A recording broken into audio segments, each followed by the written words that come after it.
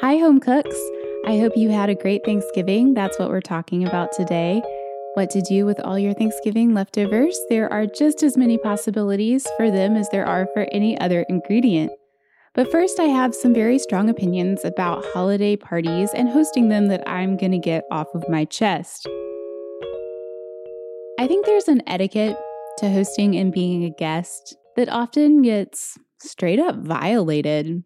If you're the host and you make, let's take Thanksgiving, for example. You're the host, you make the turkey and the dressing. It is everyone else's job to bring the sides or to help cook. Everyone, every able-bodied adult has to do one or the other. People who don't do either, I'm writing to Santa about you. That is unacceptable. On the other end of that, if you are asked to bring something and you truly can't, it's okay to have boundaries, but never give a solid no.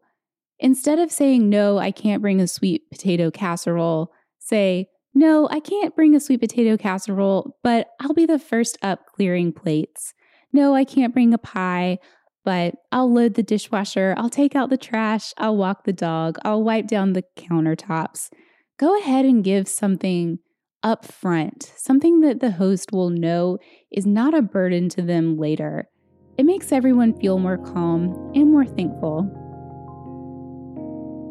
On multiple occasions, I've had a potluck, like I didn't even do that much work to put a dinner party together, finished my dinner, taken the plate to my own kitchen, and burst out into tears over the sight of a couple friends trying to do all the dishes before I could stop them, which is crazy. Why do we do that? Why do we try to stop people who are trying to help us and not accept their help?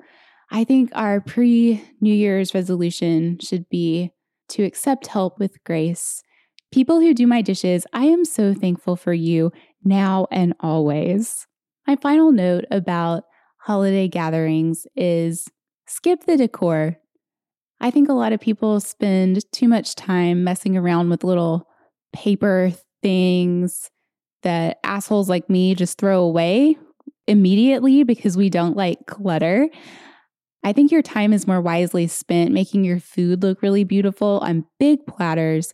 Put that in the middle of the table. It's your centerpiece and it keeps butts in seats. Like my family does this awkward thing where if we have a buffet, everyone is too polite to go first except for me. And then no one wants to eat once they sit down until everyone is at the table. And so they all, not me, they all end up eating cold food. And if the food is right there on the table, it keeps you together. And after all, isn't that the point? Before we get started talking about food, we're going to do the Thanksgiving table thing ourselves, where you go around and say what you're thankful for. Last week, I asked you, what food-related things are you thankful for? And you wrote into me with some pretty funny answers. Probably my favorite of which comes from my friend Katie, who said, I am thankful for cornbread dressing and a husband who knows not to mess with my cornbread dressing because his Yankee mother's stuffing is disgusting and I firmly stand against unappetizing things. Sorry, not sorry, Anita. Another favorite was from my friend Rachel, who said, I'm thankful that humans, due to genius, boredom, and or hubris, have learned to manipulate our environments so much that I can get drunk and eat 27 million different flavors of chips. Do you guys know that Trader Joe's has turkey and dressing flavored chips, and I ate 1,000 of them this month? The most popular answer, overwhelmingly, was cheese.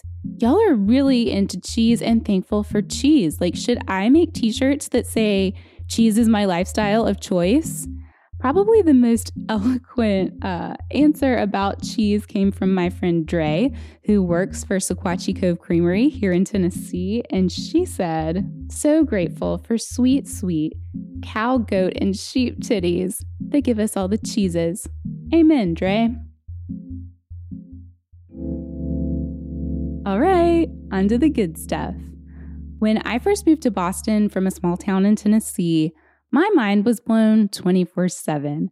I had never had Indian food or good Thai food or Middle Eastern food of any kind except for store-bought hummus. And one of the things that gave me a real thrill for some reason was this burrito place by my dorm that made a Thanksgiving burrito all year long. And it was just a regular burrito with turkey dressing. It was like a cranberry salsa. I don't remember if it was gravy or queso that was in there, but yeah, it just blew my mind. And that is a great starting point for Thanksgiving leftovers. Anything that can be stuffed, stuff your Thanksgiving leftovers into it. Burritos, tacos, tamales, savory Dutch babies, egg rolls with Thanksgiving leftovers. Top notch. The one rule to that I will give you is don't reheat white meat. You probably already overcooked it, no offense, but reheating it, even if you cooked it properly, it's just going to make it nasty. So you use dark meat when you're putting turkey into warm things. To use up leftover white meat, I think of it like chicken, like making chicken salad. Obviously, you can make a turkey sandwich with it, but it's a little more exciting when you're mixing it with mayonnaise and other flavorings. Like mayonnaise just holds other flavorings so well, and you can put it in a lettuce cup. Personally, I would mix it with my mom's cranberry relish. Cranberry relish is when you take fresh cranberries. My mom takes a bag of cranberries, 1 orange, 1 Granny Smith apple, 1 cup of sugar, and I think 1 cup of walnuts, and pulses it all together in a food processor. And then the sugar and the orange juice kind of make a sweet pickle out of everything else. And the longer it sits, the better it tastes. So she makes a ton of it before Thanksgiving, and we eat it for weeks and weeks. So I would take just chopped white meat turkey, mayonnaise, my mom's cranberry relish, put it in a lettuce cup, and top it with fried shallots, which should surprise no one. I really hope y'all haven't thrown out the bones to your turkey yet. Obviously, they're great for stock. You just throw them in a pot with water and vegetable scraps, bay leaves, thyme, peppercorns, whatever you have. And it makes stock that you can use wherever you would use chicken stock. But last week when I was hanging out with Jess Benefield from Two Tin Jack, she said she throws the whole carcass in a Dutch oven with water, puts it in her oven on 200 degrees and leaves it there overnight. And she uses that as the base for turkey ramen, which, I mean, as far as turkey goes, that's probably the most exciting thing I've ever heard anyone do with it. Side note, if you're going to make ramen, go to an Asian grocery store and try to find fresh frozen sun noodles. Every major ramen shop in the U.S., including Jess's restaurant, Two Tin Jack and the Green Pheasant, uses sun noodles. They are absolutely the best, and they'll stay good in your freezer for a really long time. And sometimes they even come with little packets of tare to season your broth. So win, win, win, win, win. Sun noodles. I love you. Most of you told me you had the stereotypical things left over. Turkey that gets dry, dressing, cranberry sauce, Brussels sprouts. One person wrote in and said they have too many mashed potatoes left over, which, is that really a real thing? Too many mashed potatoes? Also, do you eat sweet potato casserole and mashed potatoes? If you do, can I please come to your house for Thanksgiving? As far as the very confusing situation of having too many mashed potatoes, whatever that means, you're in a great place to make croquetas, which is like if you're Southern and you've ever made a salmon croquette, it's like that, but the base is mashed potatoes instead of saltines. And you can mix whatever you want into it. Don't overlook carbs on carbs. I personally would chop up pieces of dressing and mix it into the mashed potatoes, bread it and fry it, and dip it in gravy, because as we learned last week, I kind of cook like a high person, and that's fun. I don't normally recommend frying because even I personally have a history of, fire. I think because we have air fryers now, it's going to change how we think about frying and how we fry at home and how comfortable we feel frying at home. And if you want to learn about that more, I really like the book Air Fry Every Day by Ben Mims. Ben, you don't know me, but I really like you.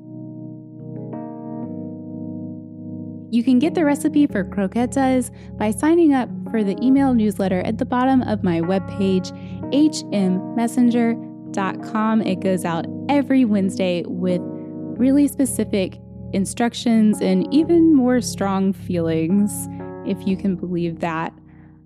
I haven't forgotten Don't Buy This. Let's do it. Don't buy this. I think I'm going to explain this one with a story. Every year on Christmas Eve, my parents have about 40 people over to their house. And every year on Christmas Eve morning, my mom wakes up and says, so-and-so is coming and they really love my chocolate fudge pie. I'm going to make one. Or so-and-so is coming and they don't eat chicken. Let's go out and buy some shrimp. And it's that. Don't buy that. Don't second guess yourself at the last minute or buy things only to serve one person. Think out your recipe in advance and trust yourself. People will eat what they like and they won't eat what they don't like. And they're not restaurant critics. They're to review you. They're there to hang out with you and love you. So don't sweat it.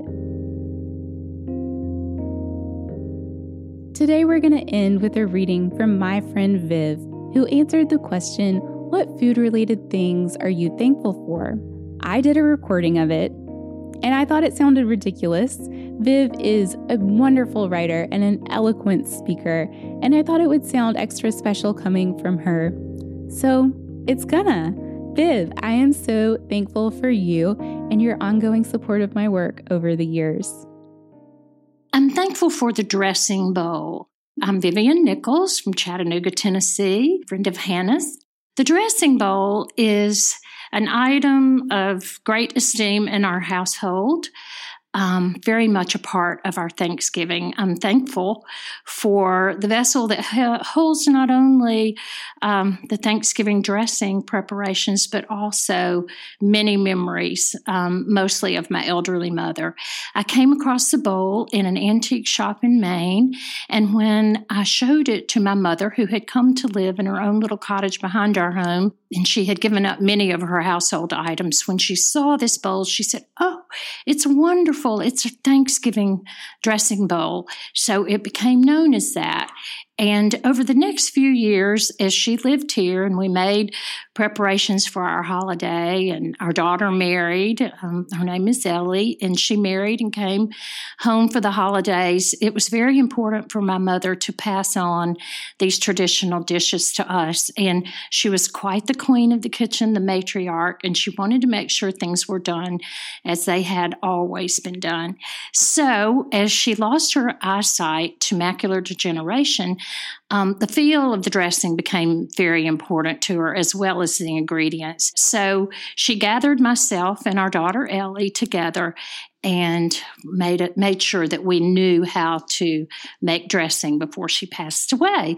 Hannah has a picture of Mother at 94 presiding over the dressing bowl, and you could see one as well of our 3 generations of hands feeling the texture of the dressing.